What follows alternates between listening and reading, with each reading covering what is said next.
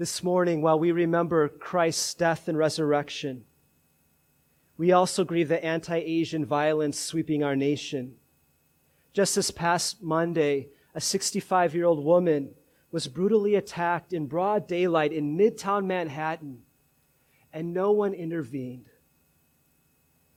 This comes shortly after the massacre in Atlanta that targeted Asian American women and thousands of other attacks against Asians and Asian Americans throughout our country over the past year. Our country desperately needs the hope, the healing, the reconciliation that is only available through the cross and resurrection of Jesus Christ. This Easter, I pray that God's people throughout our country will stand up and speak out against anti-Asian racism in all of its forms. And that we as God's people will reach out in love to all those who are hurting and broken around us. This morning, if you're struggling with deep pain, with depression, I ask you to reach out to us at this church. We're here to listen to you. We're here to pray with you. We're here to share with you how Jesus Christ is present to us, especially in our times of darkness, pain, and suffering. Because He died on the cross in tremendous pain and suffering. He gives us hope. He gives us healing in our times of darkness. Today we celebrate the resurrection of Jesus Christ from the dead. It's not a myth. It's not a metaphor. It really happened. Jesus Christ, the eternal Son of God, came to earth. He took on human flesh. He became one of us. He became fully human without stopping being God. He was fully God, fully human. He lived among us. He taught us the truth of God. And then He died on the cross bearing the sin. That sin is the Bible's word for all that we do that is wrong, that breaks our relationship with God. He took all of that sin upon Himself and He died in our place so that we can be forgiven and cleansed, so that we don't have to experience the death that our sin deserves, the spiritual death that all sin leads to. Then 3 days later, Jesus rose from the dead, and He now reigns as King of Kings and Lord of Lords at the right hand of God the Father in heaven. And someday He will return and reign gloriously upon this earth. Today I pray that God would give us a gift, that God would give us the gift of being able to shift our focus away from an earthbound perspective, and that we could focus on eternity, that we could catch a vision this morning of eternity. Over the past year, all of us have been forced to reflect more deeply on the meaning of life. The pandemic has caused massive disruptions across the globe. Most of us have spent large parts of the past year living at home, socially isolating. And this has caused us to consider in fresh ways how we want to live, what we want to value more than all else in this life. With the rollout of vaccines, a new optimism has begun to spread, a hope that our world will eventually begin to return to normal. This seems to me to be an optimism based on what people miss, what they long to experience, what they think will be possible for them to do and to experience when only this pandemic is finally behind us. And while this is totally normal and natural, this very much is an earthbound optimism, an earthbound hope. Today we're going to see that God offers us a greater hope. God offers us today an eternal hope. During my trips to India, one of my favorite discoveries were the sidewalk booksellers. You see, each morning the booksellers in the major cities set up their book stands on the sidewalk, and so that those passing by can look at these stacks of books covering a wide range of subjects. And when you find a book you like, you can buy that book, take it home and read it. And then when you're done with it, you can bring the book back and resell it to the bookseller for less than you paid for it. In this way, the booksellers make money, and all these books circulate throughout millions of people. It's like a library of the streets. And everyone who checks out a book takes such careful care of the book that they buy. And they treat this precious book so well because they're looking ahead to that day where they'll sell it back to the bookseller, make a little money back, find a new book, buy that book, and on it goes. Well, at one of these book stands in India, I found a book called Third Class Ticket by Heather Wood. It's a true story about very poor villagers who lived in India, who never left their area.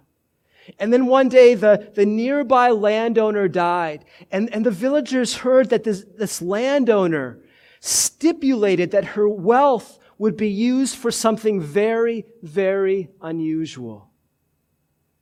You see, she decided, this landowner, that when she died, all of her wealth would go to finance the poor villagers so that they could take a trip across all of India and see their entire country, which none of them had ever before seen. And there's one moment in their journey that I'd like to focus on today that speaks about a change in perspective that they struggle to make, that I think teaches us about this massive shift in our perspective that God's calling us to make, a shift from looking at life in an earthbound way to looking at life in an eternal way. At one point along their journey, I can't remember if they stopped at a government building or a schoolhouse far away, but on one of their stops in the building, there was a map of India, something that none of the villagers had ever seen. In fact, none of them had ever seen a map before. They had no idea what they're looking at. What is this thing, this strange shape? Now maps have become such a normal part of our lives that we can hardly imagine how strange it would be for someone to see one of these things for the very first time. After all, what a strange concept. You take a country that's millions of square miles large, and then you reduce it to a tiny piece of paper so you can look at the whole thing at once. It's a very strange idea. And so these villagers have no idea what they're looking at. Finally, one of the people in the village say, I think I know what it is. I think we're looking at a Hindu god that we've never heard of before. This suggestion made sense to the other villagers, and then they moved on. They were not able to make this shift, to change their perspective, to understand that they were looking at something that represented reality. They were looking at a piece of paper that gave them this shift in perspective that helped them see what their country looks like from a distance and at a scale that they will never directly witness with their own eyes. In 1 Corinthians 15, Paul is calling us to make a shift in our thinking that's as dramatic, even more dramatic than this. Paul is calling us to live a life that's shaped by and guided by an eternal perspective. This transition from living according to earthbound hopes to living according to eternal hope will reorient how we view our own lives. What I mean is this: we'll need to shift from viewing our lives as earthbound and limited to the few years that we walk this earth to viewing our own lives as eternal. Paul addresses this shift because some of the believers in Corinth, like many believers today, were allowing their society's view of life and their culture's earthbound, limited hope to shape their faith rather than allowing their faith in Jesus Christ to shift and to change everything else in their lives. In 1 Corinthians 15:12, Paul writes, "But if it is preached that Christ has been raised from the dead, how can some of you say that there is no resurrection of the dead?" The church in Corinth, which Paul writes in this letter, is located in Greece. And one of the core beliefs in Greek culture, and what almost every Greek person believed, is that resurrection from the dead is totally impossible. Greeks believed in the immortality of the human soul, which is the claim that after they die, a part of them, their soul, would continue living in the afterlife. But this would be a post-death experience in which who they are is torn apart. They're only part of a person. They're not a body and soul. They're only a soul. Resurrection is impossible. In fact, the Greek philosophers thought it was logically impossible for a dead body to ever come back to life.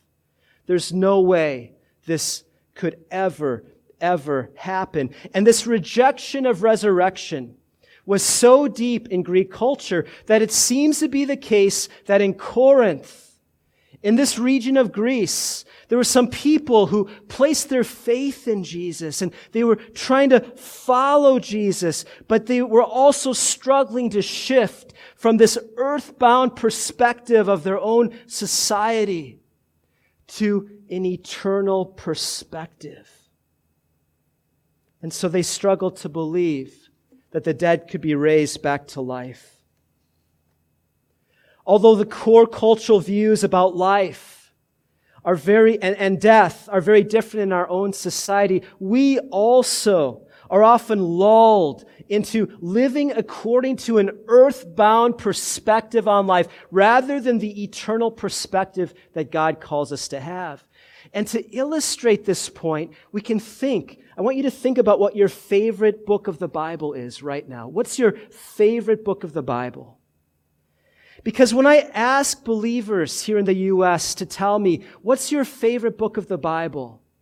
They'll often tell me something like the book of Psalms or the book of Isaiah or the book of Philippians, a book that provides encouragement for today, for our life on earth right now. And that's good to an extent. But when you ask a Palestinian Christian who has suffered tremendously what their book of the Bible is, guess what they almost always say? The book of Revelation. That's an answer that I've never heard in the West. When I asked you what your favorite book of the Bible, did anyone think the book of Revelation? Raise your hand. No one. The reason that believers in contexts of tremendous suffering love the book of Revelation is because it provides a glimpse of eternity.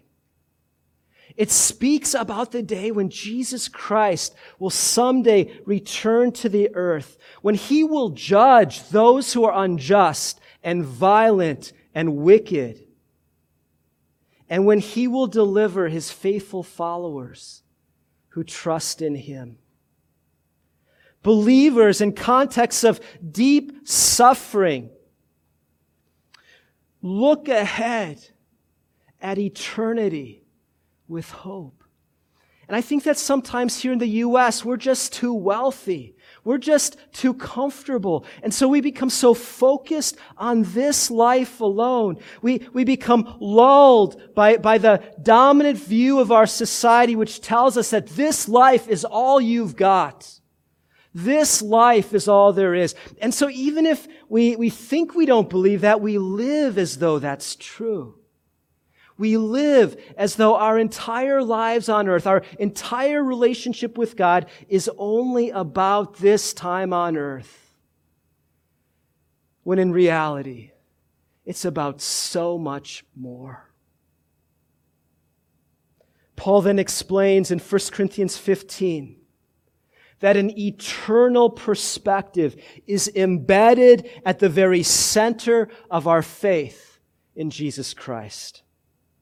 Paul makes this point by inviting his readers to imagine a counterfactual reality. He invites them to imagine that there is no resurrection, even when there is. He invites them, just imagine, thought experiment, imagine that there is no resurrection, and then think about what that would mean for your faith, for your relationship with Jesus Christ. And so Paul writes this: if there is no resurrection of the dead, then not even Christ has been raised. And if Christ has not been raised, our preaching is useless, and so is your faith. More than that, we are then found to be false witnesses about God. For we have testified about God that He raised Christ from the dead. But He did not raise Him if, in fact, the dead are not raised. For if the dead are not raised, then Christ has not been raised either. And if Christ has not been raised, your faith is futile. You are still in your sins. Then those also who've fallen asleep in Christ are lost. If only for this life we have hope in Christ, we are of all people most to be pitied. Here Paul is arguing that everything about the Christian faith, everything about our relationship with God hinges upon whether or not Jesus Christ actually, literally, physically rose from the dead. And if He did not, then there is no future for us beyond our time on earth. Paul writes, if ancient Greek culture is correct that no one dead can come back to life, if our Western scientific culture is correct that a dead body can't come back to life again, then he says his preaching and the faith of the believers are futile. Why? Because Jesus Christ's resurrection is central to His victory over sin and death. Jesus' death and resurrection are two sides of the same coin. You cannot separate them. It's a total package. You take it all or you reject it all. Having only Jesus' death, if Jesus only if Jesus only died but did not rise from the dead, He died like any other good man. He'd be no different. And so having Jesus' death without His resurrection would be an incomplete victory. It's through His death and resurrection that Jesus Christ destroys death and opens the door for us to enter the eternal life of God. For this reason, Paul writes, if Christ has not been raised, your faith is futile. You are still in your sins. Furthermore, if Christ did not rise from the dead, then those who have already died have no future. They're lost, Paul says. They're lost.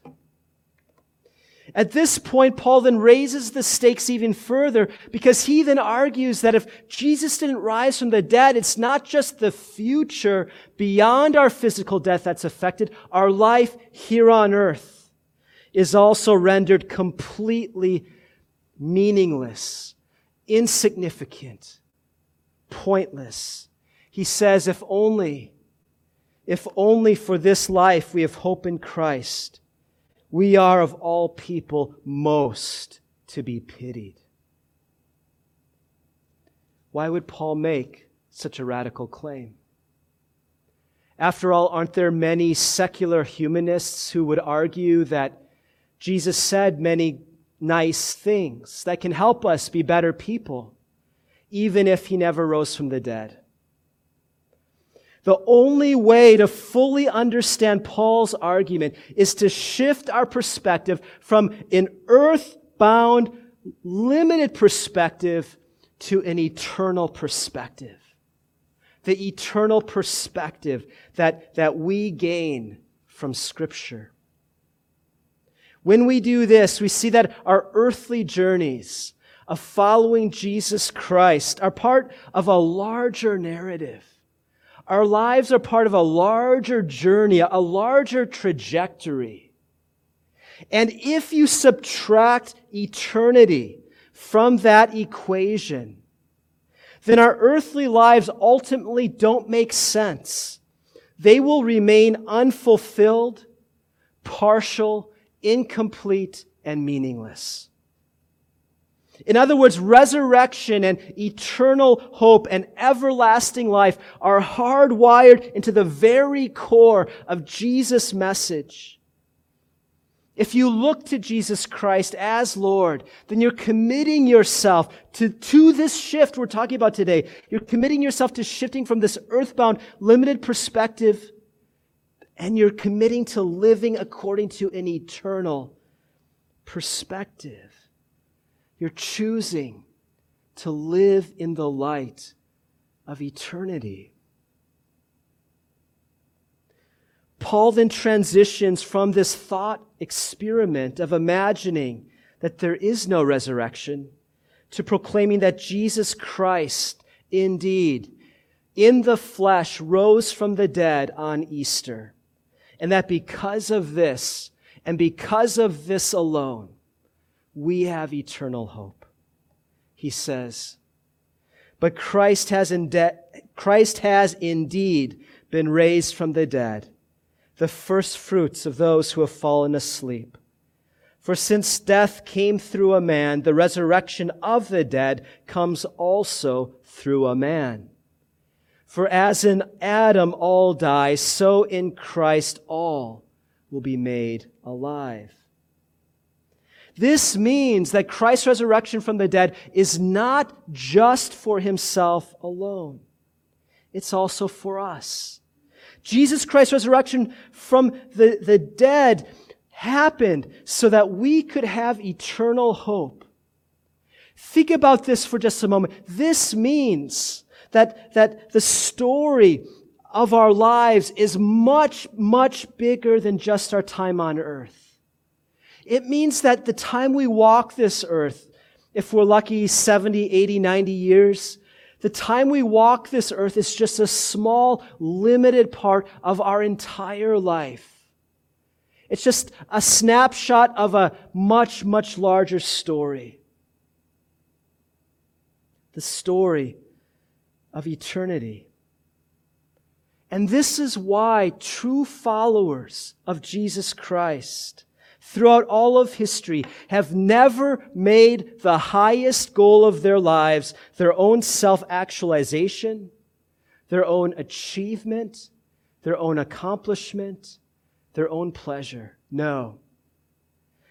This is the reason why, when we understand the actual eternal character of our lives, Jesus' resurrection sets us free to serve, to give to others, to help others, to pour out our lives for the sake of the gospel, because we know that something so much better is waiting for us after this life.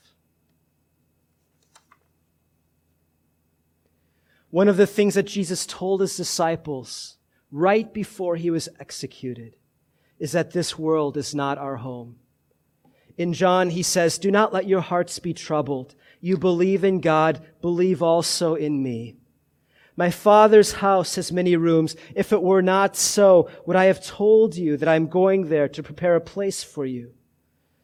And if I go and prepare a place for you, I will come back and take you to be with me, that you also may be where I am. You know the way to the place where I am going. After Jesus died and rose from the dead, He ascended into heaven and He now rules from the right hand of the Father. And right now, He's preparing a place for us. He's preparing our truest home. A home that will be so much more like home for us than any other place we've ever lived here on this earth. Jesus is preparing that home for us. This eternal future with God. This is not only our truest home, but this is what we were created for. God designed us and created us so that we can enter into this eternal life with God. And I think that this brings us back to the longings that we've all been experiencing during this pandemic for life that is full and joyful and free. What we're really longing for, if we're honest with ourselves, if we're really getting in touch with the depth of our longings, is not simply for life to return to normal. We need to recognize that we have these longings, and then we have a longing beneath the longing. It's like my longing to travel again. Sure, I long for the excitement and the joy of getting on an airplane again and flying away on a trip. That's exciting. That's fun. I miss that. But the longing beneath that longing is my desire to visit my relatives who live in a different part of the country, who I haven't seen now for about 1.5 years. We have this longing beneath the longing. What we desire at the core of our pandemic longings, the longing beneath the longing is for life as it was meant to be lived. We long to experience the eternal life of God for which we have been created. What we call the normal life of in-person interactions, concerts, classrooms, fill in the blank, whatever it is you miss. This longing for normal life, it actually taps into this deeper longing beneath the longing for joy and fullness and peace and wholeness that we can only experience when we come to know Jesus Christ and when we enter the eternal life of God. The sense that something's missing from our lives right now can wake us up to the fact that this missing piece will always be missing until we enter into this eternal life for which we were made, the eternal life of God through Jesus Christ. C.S. Lewis argues that we have such trouble shifting from our earthbound perspective to an eternal perspective because our imaginations are far too small. He writes this: "Indeed, if we consider the unblushing promises of reward and the staggering nature of the rewards promised in the Gospels, it would seem that our Lord finds our desires not too strong, but too weak. We are half-hearted creatures, fooling about with drink and sex and ambition, when infinite joy is offered to us. Like an ignorant child who wants to go on making mud pies in a slum because he cannot imagine what is meant by the offer of a holiday at the sea. We are far too easily pleased." My fear for the coming months is that we and the people around us will lose this longing that we all have for life to be different. And that we'll miss the fact that there's a longing beneath this longing that's so much deeper, and that's pointing us to something so much greater than what we call normal life. This longing beneath the longing points us to infinite joy, the eternal life of God. Revelation 21 gives us a vision of this eternal life that God offers us. It says this, the Apostle John writes, "Then I saw a new heaven and a new earth. For the first heaven and the first earth had passed away, and there was no longer any sea. I saw the holy city, the new Jerusalem, coming down out of heaven from God, prepared as a bride beautifully dressed for her husband. And I heard a voice, a loud voice from the throne saying, 'Look, God's dwelling place is now among the people, and He will dwell with them. They will be His people, and God Himself will be with them and be their God. He will wipe every tear from their eyes. There will be no more death, or mourning, or crying, or pain, for the old order of things has passed away.' He who was seated on the throne said, 'I am making everything new.' Then He said, 'Write this down, for these words are trustworthy and true.' He said to me, 'It is done. I am the Alpha and the Omega, the beginning and the end. To the thirsty I will give water without cost from the spring of the water of life. Those who are victorious will inherit all this, and I will be their God, and they will be my children. But the cowardly, the unbelieving, the vile, the murderers, the sexually immoral, those who practice magic arts, the idolaters and all liars, they will be consigned to the fiery lake of burning sulfur. This is the second death.' Today, if you long for the fullness of life for which you've been created. Today, if you know that underneath all your longings for normal life, there's a longing beneath the longing for infinite joy, for eternal life, then know this, that it is offered freely to you today. Our society is proclaiming vaccines and herd immunity as the path to normal life. But the path to eternal life is very different from that. In John 14, after Jesus tells His disciples how He's preparing a place for them and how He'll come back and bring them to the Father's house, Jesus then tells them, one of the disciples then says, "Jesus, we don't know the way. How do we get to this place? How do we find this home, our truest home in the house of the Father?" And Jesus then says this, and by saying this, He tells them the path to infinite joy. He says, "I am the way and the truth and the life. No one comes to the Father except through me." Through Jesus' death and resurrection, He opens the way for us to move from our broken, limited, unfulfilled lives that normal life will never satisfy into the eternal life, the infinite joy of God.